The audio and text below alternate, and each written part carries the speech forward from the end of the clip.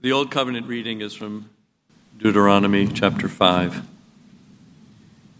And then we'll turn to John's Gospel, chapter 1.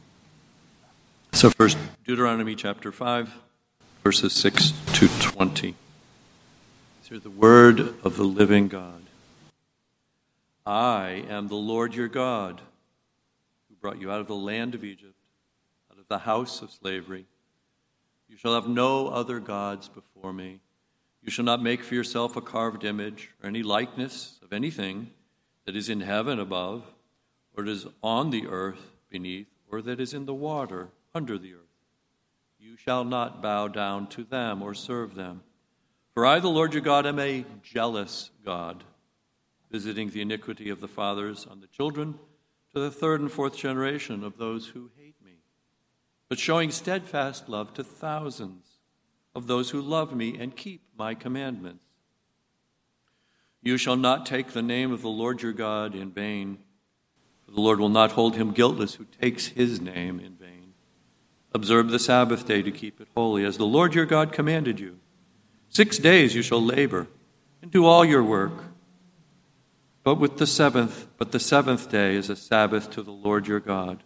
On it you shall not do any work, you or your son or your daughter or your male servant or your female servant or your ox or your donkey or any of your livestock or the sojourner who is within your gate, that your male servant and your female servant may rest as well as you. You shall remember that you were a slave in the land of Egypt, and the Lord your God brought you out from there with a mighty hand and an outstretched arm. Therefore the Lord your God commanded you to keep the Sabbath day. Honor your father and your mother, as the Lord your God commanded you, that your days may be long and that it may go well with you in the land that the Lord your God is giving you.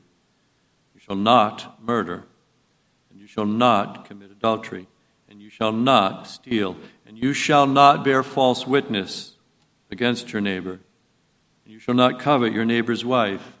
You shall not desire your neighbor's house, his field, or his male servant, or his female servant, his ox, or his donkey, or anything that is your neighbor's. These words the Lord spoke to all your assembly at the mountain out of the midst of the fire, the cloud, and the thick darkness, with a loud voice, and he added no more. And he wrote them on 2 tablets of stone and gave them to me. Now turning to the Gospel of John, chapter 1, verse 1. It's here the word of God from the New Covenant. In the beginning was the Word, and the Word was with God, and the Word was God. He was in the beginning with God. All things were made through him, and without him was not anything made that was made. In him was life, and the life was the light of men. The light shines in the darkness, and the darkness has not overcome it. There was a man sent from God whose name was John. He came as a witness to bear witness about the light, that all might believe through him. He was not the light, but came to bear witness about the light. The true light, which gives light to everyone, was coming into the world. He was in the world, and the world was made through him, yet the world did not know him. He came to his own, and his own people did not receive him. But to all who did receive him, who believed in his name, he gave the right to become children of God, who were born not of blood, or the will of the flesh, nor of the will of man, but of God. The Word became flesh and dwelt among us, and we have seen his glory. Glory as of the only Son from the Father, full of grace and truth. John bore witness about him and cried out, "This was he of whom I said, 'He who comes after me ranks before me,' because he was before me. For from his fullness we have all received grace upon grace. For the law was given through Moses. Grace and truth came through Jesus Christ. No one has ever seen God, the only God, who is at the Father's side. He has made him known. Here's the reading of God's word from the Gospel of John.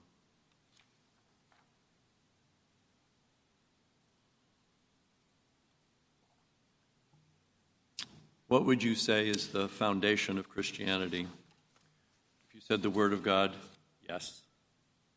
But who wrote the Word of God? Men did. Inspired by God, the Holy Spirit. What evidence does the Bible use to get us to trust the New Testament, let's say? God inspired men to use two words in particular. One is testimony, and the other is witness.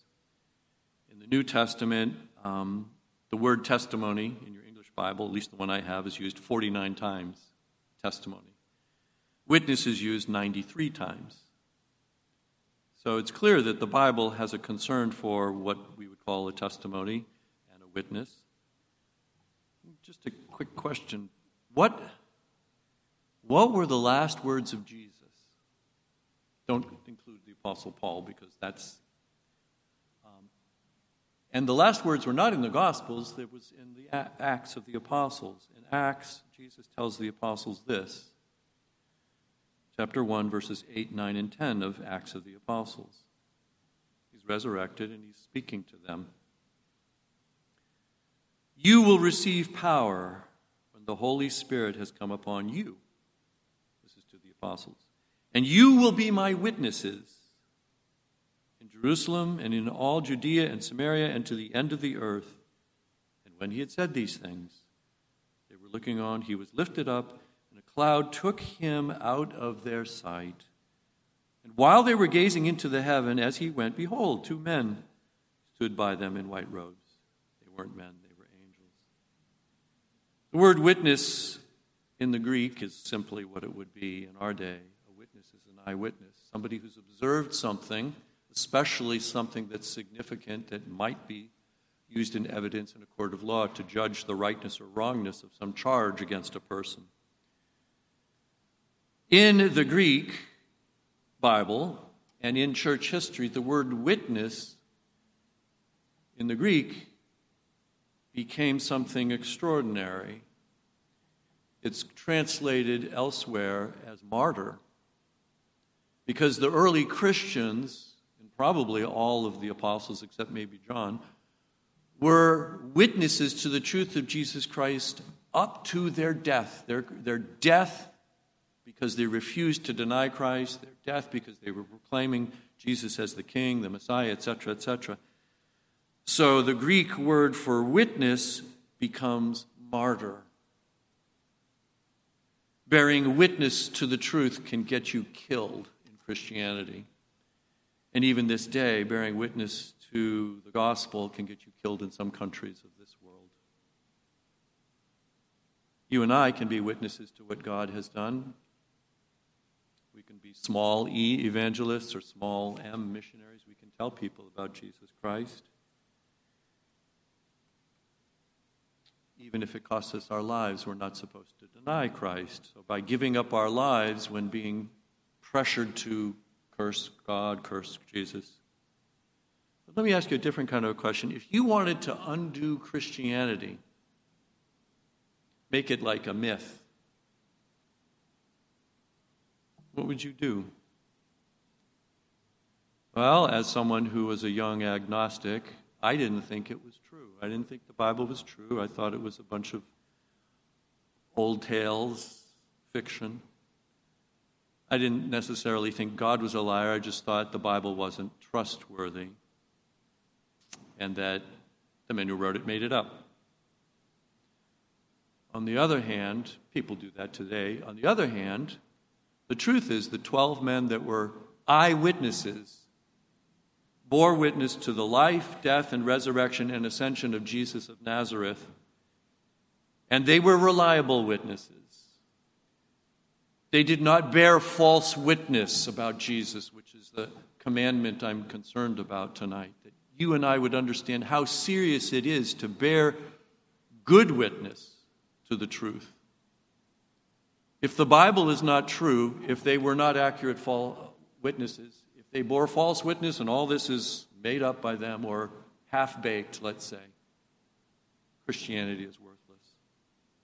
But they did not change their testimony.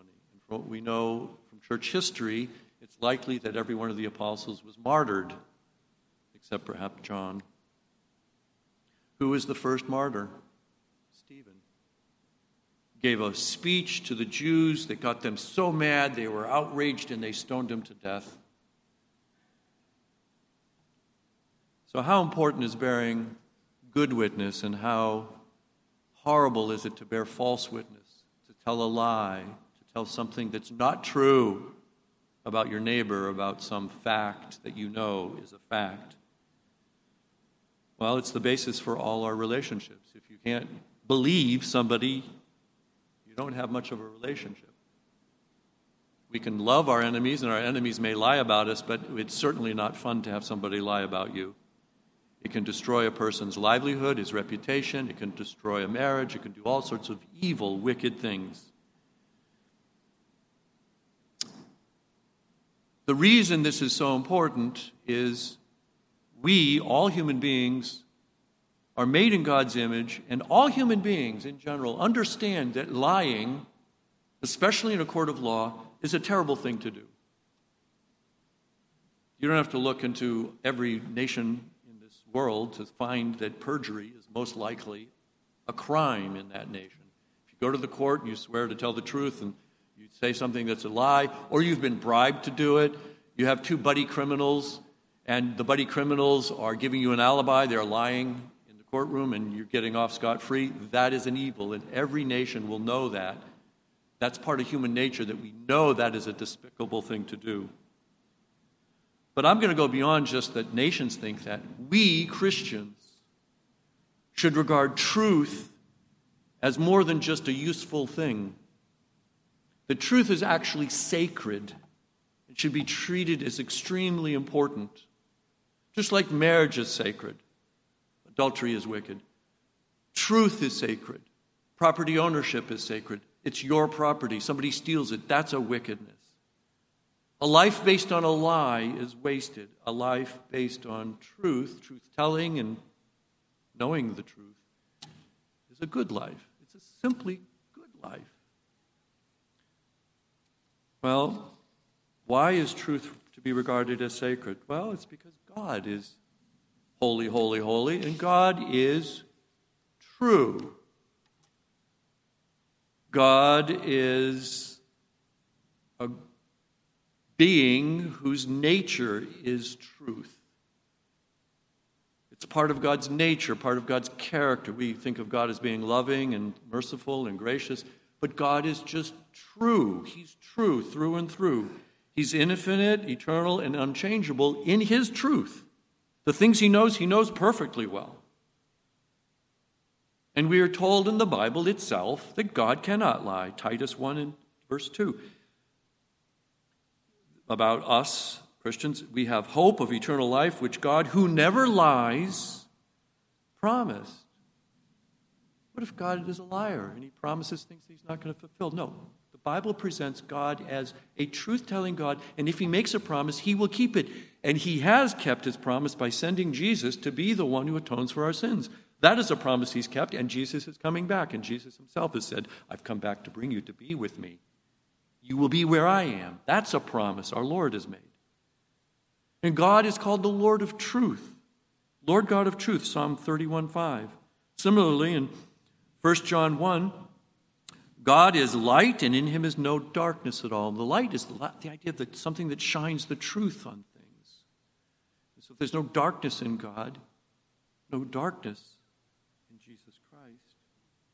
In John 17, Jesus' prayer for Christians is this to his heavenly Father, our heavenly Father: sanctify them in the truth. Sanctify them. Make us change in the truth. Your word is truth. Now that doesn't just mean the written word. It means everything God has spoken. God spoke things into existence. The existence that the world was created by the power of God's word is a truth. God's word is powerful, it is true, it is accurate. So the scripture is truth because of the author. Jesus himself is not merely true, he is the truth. John 14:6. Jesus said to someone, I am the way and the truth and the life. No one comes to the Father except through me. That is, the Son of God, Jesus, the Word incarnate, is the absolute, ultimate, eternal truth in person. Now, if that's all true, and Jesus is resurrected and ascended in heaven and has all authority over heaven and earth, how do we explain, or even without the resurrection of Christ, how do we explain the prevalence of liars in the world? We can't explain the prevalence of untruth or bearing false witness being so common in this world without believing in a personal devil, as set forth in the Bible. Just as God is the source of truth, ultimately the devil, the evil one, Satan, is the source of untruth. He's the source of lies. Chapter 8 of Gospel of John, verse 44, Jesus is speaking of the Jews who were rejecting Jesus. He says to them, you are of your father, the devil, and your will is to do your father's desires. He was a murderer from the beginning and does not stand in the truth because there is no truth in him. When he lies, he speaks out of his own character, for he is a liar and the father of lies. So I don't know if you've experienced this as a parent, but if you ever have a situation where you could pick a silly example, somebody took cookies out of the forbidden cookie jar, or they did something, and you say, did you do it? And they lie. No, I didn't do it. Somebody else did it. Or I don't know how it happened when they were the guilty party. And they lie to your face. The devil was ultimately the source of that little child's lying. Eve listened to Satan. Eve believed, Adam believed the lie that Satan said. Genesis 3, for God knows, this is the word of the evil one, the liar, for God knows that when you eat of it, your eyes will be opened, and you will be like God, knowing good and evil. First book of the Bible, the evil one speaks the lie that destroys the world and Adam and Eve and brings the curse upon us. Last book of the Bible, Revelation, chapter 12, verse 9. The great dragon was thrown down, that ancient serpent who is called the devil and Satan, the deceiver of the whole world. He's also called the god of this world in 2 Corinthians. He rules by lying, getting people to believe a lie. They think it's true, but they're believing a lie. Satan also seeks to extend his kingdom with untruth, with lies, with twisted truths, half-truths. Now, a Christian who lies is doing the devil's work and using the devil's weapons. So this is not just don't bear false witness in a court of law. It's not just don't bear false witness about your neighbor. This is satanic. This is demonic. And it is the way the world is ruled by the evil one.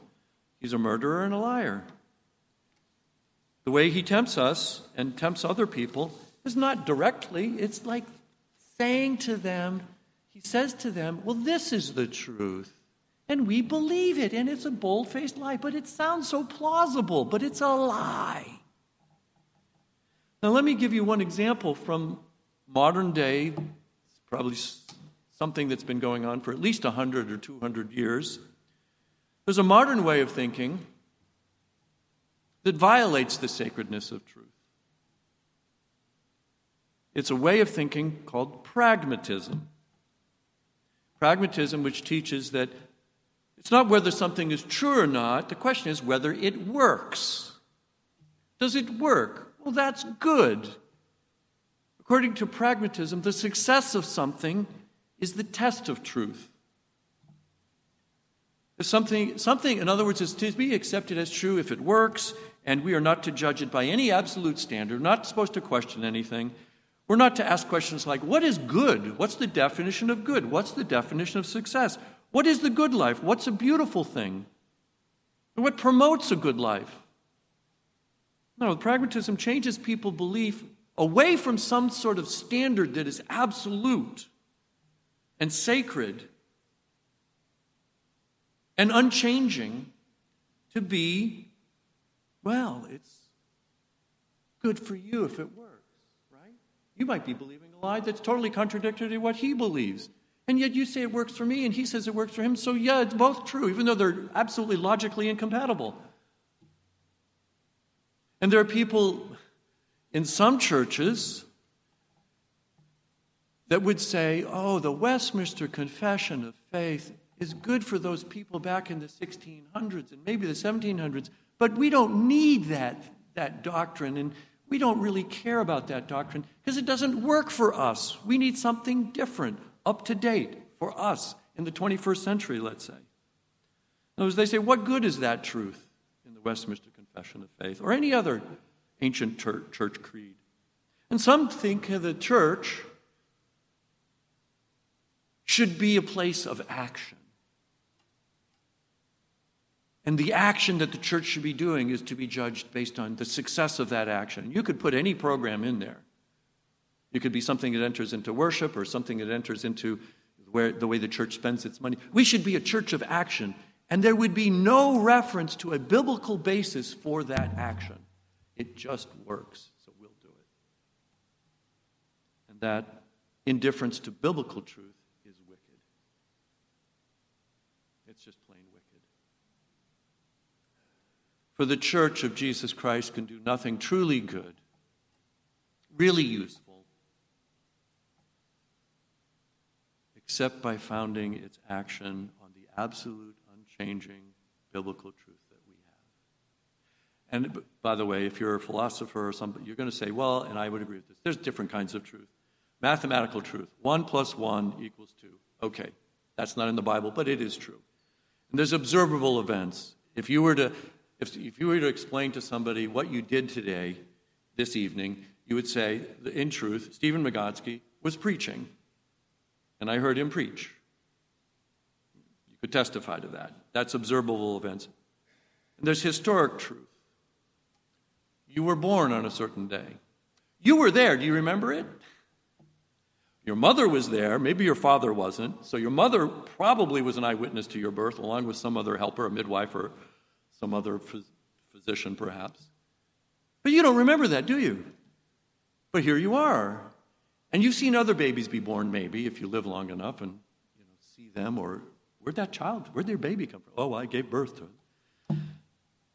You have a document, probably. A birth certificate signed by somebody who was there. And probably at that time, your mother and father named you. But you can't go back and observe that. It's done. You trust those eyewitnesses that you were born on a certain day in a certain place, and if you're born in this country, you're therefore an American citizen, and so forth. The biblical record records events, and it also interprets them. It interprets the birth of Jesus very spectacularly, doesn't it? There were shepherds. There were angels. There was heavenly music, a light, etc. Because God is true and we are made in God's image, we should all love the truth. First and foremost, biblical truth, but also any form of truth that is truly based on evidence. Now, let's think about this. The passage in Deuteronomy is not talking about you being an observer of something supernatural. It's talking about, thou shalt not bear false witness against thy neighbor. This is an important truth. Do not bear false witness against your neighbor. It's a relationship. You know your neighbor. You know if your neighbor did something or didn't do something. You may be ignorant of what he did, but you are possibly someone who's observed your neighbor. Can you find your neighbor, maybe, doesn't matter who he is, he's a reliable person. You can count on him for help. He lends you tools. He helps you when your tire's flat and all this kind of. You can actually help your neighbor by saying he's a reputable, he's got a good character. I've known him for X number of years, and I can testify that I've never found him to be a liar, let's say. It's about the truthfulness with other people that the scripture here in Deuteronomy is primarily about. But think of the profound difference a lie makes. If you lie about your neighbor, if you slander him, you say he's a liar, he's you could say something really scandalous like he's sexually immoral, or he's drunk all the time. And he's not. You could destroy his reputation, destroy his life, especially if it's in a court of law. Have you ever seen this man alone with a, so-and-so? Now, mistakes are not lies. There's one optical illusion that is a classic one that I remember from early psychology of my training. You have two lines that are horizontal, okay? They're exactly the same. They're both, let's say, 5 inches. And you put arrows in one direction on the top one and arrows in the opposite direction on the lower one. And immediately you're saying they're not the same length. Your eye is tricking you. And we all know there's various optical illusions that you look at that and you go like, wait a minute, what is that? And that's a mistake. So that's not what we're talking about here. We're talking about things that you observe, and they're not optical illusions. That you can say with full confidence, this person did this or did not do this. So here's some application questions. What should you do to tell the truth, protect the truth, and love the truth about people? Just about everyday people. Or important people that you may know. You can love your neighbor by protecting their reputation. And there's a passage in Proverbs that says this, Proverbs 31. Open your mouth for the mute. Mute person can't speak. He can't defend him or herself. So you speak for the mute, the person who can't speak. Open your mouth for the mute, for the rights of all who are destitute. Somebody who's powerless, has no, eloquence. Speak for the person who can't speak for their own rights. Human rights are universal. Open your mouth, the proverb continues. Open your mouth. Judge righteously. Defend the rights of the poor and the needy. Don't favor the rich. Don't favor the poor. There's one situation with David, way before he was king. He goes to see Goliath and the war that's going on. He's curious. He had a job as a shepherd, and here's what his brother says. This is 1 Samuel 19, 4 and 5.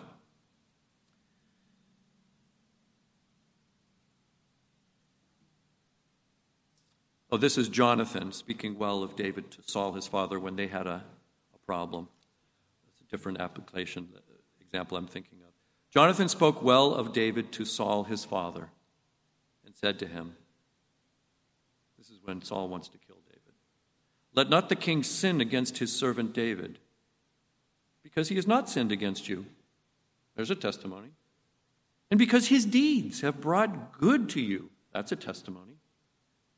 For he took his life in his hand, and he struck down the Philistine, think Goliath. And the Lord worked a great salvation for all Israel. You saw it, reminding King Saul. You saw it and rejoiced. Why then will you sin against innocent blood by killing David without cause? Now that's speaking truth to power. It's the king's son, Jonathan, speaking to King Saul, who wants to get David murdered. And it's true. The reputation of David is perfect. He did not sin against the king. He did this wonderful thing. He was used by God to rescue Israel and so forth. And so that's telling the truth of young David's reputation as being wonderful. And you saw it, King Saul, my dad. The other thing we should do is we understand that truth enters into how you love someone. 1 Corinthians 13, love bears all things, believes all things, hopes all things, endures all things. Love bears all things, believes all things, hopes all things, endures all things. Love bears with people, believes things that are true. And of course, one application is never, ever be a liar in a trial, a courtroom trial. A faithful witness does not lie, Proverbs 14:5. But a false witness breathes out lies. The other thing we should understand about bearing witness about your neighbor is your neighbor may not be perfect. He may have some weaknesses you know about. He may even have some sins that you know about. But the way you look at the truthfulness about somebody's weaknesses is significant. You should be sorry about another person's weaknesses. Not only be sorry about them, you would seek to cover them up. The weaknesses of others, even the sins of others. You should seek to not magnify them, but to just not harm them, but try to protect them. So there's 4 verses that I want to show you. 2 Corinthians chapter 2. This is Paul. Now, Paul is writing to the Corinthian church, which is not a good church in many ways, to say the least. They got drunk on the Lord's Supper. They were confused about the resurrection. They were divisive. They had sexual immorality. Even the pagans said, now there's a sexually immoral person in that Corinthian church. So Paul in 2 Corinthians writes about his first letter. He writes this about his first letter. For I wrote to you out of much affliction and anguish of heart and many tears. Not to cause you pain. He probably did cause them pain. But to let you know the abundant love that I have for you. If there ever was an apostle who rebuked a church, it was Paul rebuking the Corinthians in 1 Corinthians. 2 Corinthians, again he writes, this is later in the letter, 2 Corinthians chapter 12. He has an emotional reaction to the Corinthian mess, let's say. I fear, this is 2 Corinthians 12:21, I fear that when I come again, my God may humble me before you, that I may have to mourn over many of those who sinned earlier and have not repented of the impurity, sexual immorality, and sensuality that they have practiced. Here's the apostle saying, I've written you this letter. I know you're messed up. You have sexual problems, all these kinds of problems in that church. And he wrote a letter to them beginning by thanking God for the work of God among them, but they're still sinners and they're scandalous in many ways. And he writes that he fears he'll come to them and God will humble him by seeing them unrepentant. He doesn't want to broadcast their sin to the Roman Empire. He's saying, I'm heartbroken over your sins. And I'm even heartbroken anticipating seeing you when some of you haven't repented yet. Proverbs 17:9. Whoever covers an offense seeks love. Now think about this. Somebody has really offended you. Maybe it's not a sin, but they did something offensive to you. Whoever covers that up seeks love, but he who repeats a matter, now this is a matter that's true probably. Yes, you really did, you never returned my lawnmower or whatever, or something more serious. He who repeats a matter separates close friends. That's to magnify it, make it worse by harming their reputation. Now here's one from the New Testament that we should all be aware of. 1 Peter 4:8. Above all, keep loving one another earnestly, since love covers a multitude of sins. If you're eager to say, guess what happened to so-and-so in the church? And it's true, he or she did something wrong. They may be in jail for it. It's maybe public. But why not try to just not forget about it, but just not repeat repeat it all the time. Not say, well, that's Sue who did such and such and she's in jail. Or that's John who did such and such and he's going to be in court. He's being sued for everything he's worth because he did it. Why would you repeat those kind of things? Love covers a multitude of sins and does not rejoice in somebody's wickedness. The other thing you need to be careful of is not ignoring the good things in somebody. Everybody in this room, according to the Bible, is a sinner, including me.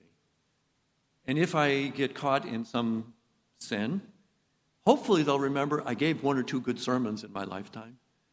And they won't ignore that. They'll say, yes, he did X, Y, or Z, but it doesn't excuse his sin of X, Y, or Z, but he was a really sensitive pastor in many ways. And he had that one falling. He committed adultery and murder like King David. No, let's not go there. But you get my point. It's not that we rejoice in somebody's fall and repeat it and magnify it and label that person as he's that kind of person. He really did the dirty deed. And we ignore that he repented with tears. We don't tell that part of the story. And then, like I mentioned, the Corinthian church, Paul starts out 1 Corinthians chapter 1. I give thanks to my God always for you, because of the grace of God that was given you in Christ Jesus, that in every way you were enriched in Christ in all speech and all knowledge, even as the testimony about Christ was confirmed among you. That's that church that Paul says, I'm afraid I'll come to you and I'll find some of you are still practicing that sexual immorality that you haven't repented of. Brothers and sisters, we have to be very careful what we do with our speech. And it's our duty, in a general sense, to be lovers of truth, honest, wanting to hear a good report about somebody. Philippians chapter 4, verse 8. Finally, brothers, whatever is true, whatever is honorable, whatever is just, whatever is pure, whatever is lovely, whatever is commendable, if there's any excellence, if there's anything worthy of praise, think about these things, and I would add footnote. Testify to them. Bear witness to them. That was an excellent thing that person did. That was a lovely piano piece. That was a pure thing my daughter just said and did. That is, Merrimack Valley Presbyterian Church is a commendable church. You say those things. You don't just think about them, you should bear witness to them. So what are the sins forbidden in this commandment? Well, the sin of telling a lie and ruining the good name of someone. And even this is one that actually is in the larger catechism as well, by imputing the motives of someone unjustly. You think you know why so-and-so did X, Y, or Z. Now, this goes back to this example I was thinking of earlier, where David is going to see what's going on with the Philistine war. He's left the sheep. He's coming to the war. His brothers are there. His eldest brother is there. His name is Eliab. Eliab, David's eldest brother, heard when David spoke to the men. This is on the front lines with Goliath. And Eliab's anger was kindled against David, and he said, "Why have you come down, and with whom have you left those few sheep in the wilderness? I know your presumption and the evil of your heart, for you have come down to see the battle." He's accusing David of just being eager to see the battle. He's imputing a wicked motive. He left the sheep. What's going on with the sheep? This is a brother imputing the motive of David, who had a pure motive, not I just want to enjoy the blood and guts of this war. I've never seen a war. I want to see it. This is imputing someone's, you do not know why somebody did such and such. So don't go there. Don't go there. Don't impugn somebody's, unless they say, well, the reason I did that is I hate you, or whatever. It's also your duty to speak the truth and not be silent. Leviticus 5:1, if anyone sins in that he hears a public call to testify, and though he is a witness, whether he has seen or come to know the matter, yet does not speak, he shall bear his evil.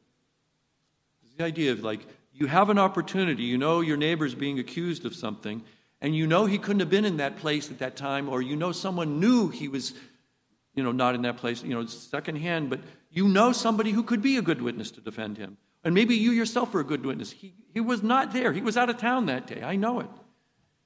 And you remain silent. This is not bearing witness that's a lie. You're just holding back a truth that you know, and that is a wicked thing.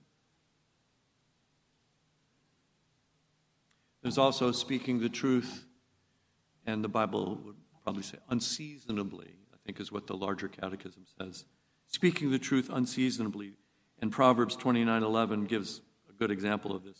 A fool gives full vent to his spirit, but a wise man quietly holds it back. You're in an argument and you give full vent to your anger. And you might say something that's true, but it was not done in a gentle, godly, for the good of the other person kind of way. A man quietly holds back a truth at times to be presented. Think of marriage arguments or arguments with your children or whatever. I mean, the words "you always" or "you never" should be banned from any family discussion. Jesus did conceal truth from the apostles. Do you know that? He said to them at one point in John's Gospel, chapter 16, I still have many things to say to you, but you cannot bear them now. Later on in the same chapter, I have said these things to you in figures of speech. The hour is coming when I will no longer speak to you in figures of speech, but will tell you plainly about the Father. So all right, well, he's the Son of God. He knows when to tell the truth to them about the plan. I assume it's about the plan. And the prophets spoke in riddles, and sometimes the point of the riddles was the judgment is they're not going to understand the riddle. So what do we learn about the greatest testimony, the greatest bearing of truth? Think Jesus. Towards the end of his life, he's arrested. He goes to Pilate. He's already gone to the chief priests. And here's John 18:29. So Pilate went outside to the chief priests and said, what accusation do you bring against this man? They answered Pilate, if this man were not doing evil, we would not have delivered him over to you. Yeah, he wasn't doing any evil. Pilate said to them, take him yourselves and judge him by your own law. The Jews said to him, it's not lawful for us to put anyone to death. This was to fulfill the word that Jesus had spoken, to show by what kind of death he was going to die. So Pilate entered his headquarters again and called Jesus and said to him, are you the king of the Jews? Jesus answered, do you say this of your own accord? Or did others say it to you about me? Pilate answered, am I a Jew? Your own nation and the chief priests have delivered you over to me. What have you done? Jesus answered, my kingdom is not of this world. If my kingdom were of this world, my servants would have been fighting for me, that I might not be delivered over to the Jews. But my kingdom is not from the world. Then Pilate said to him, so you are a king? Jesus answered, you say that I am a king. And here's the key phrase.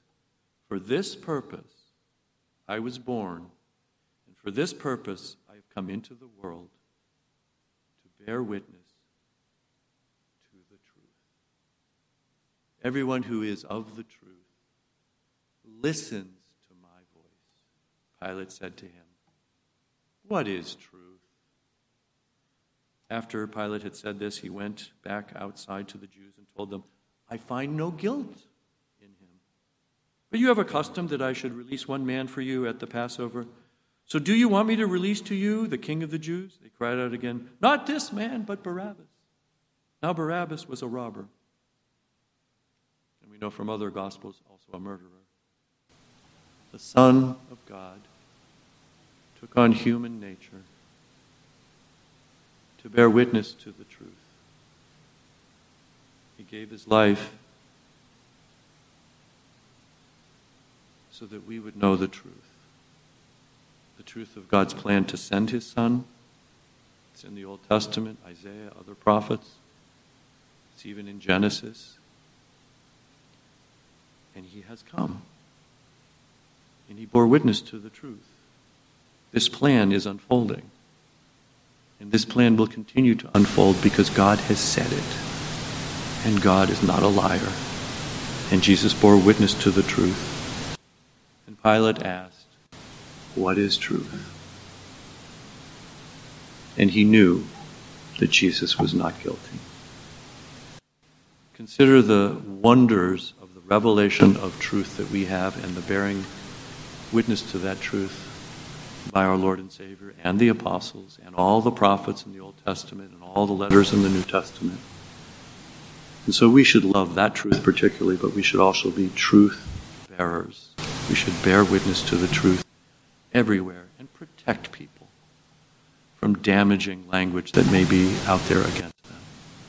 Let's pray. Father, what a glorious thing it is that you have revealed supernatural truths to us. We would not know these things if they were not recorded in Scripture. And you have revealed your plan, not the details perhaps that we would want to know, but you have revealed your plan to us, the plan of redemption, and the history of the world from Adam and Eve, and even to the end, where there will be a new heavens and a new earth. We know that you have sent your Son to bear witness to the truth, and the apostles did, and that we too, in our own way, should bear witness to the truth of the gospel, but also bear witness to truths about our neighbors, and that we should love the truth where there is a good character trait in someone who is otherwise maybe a sinner, even a scandalous sinner. So help us to be bearers of the truth in whatever way we can. We pray this in Christ's name. Amen.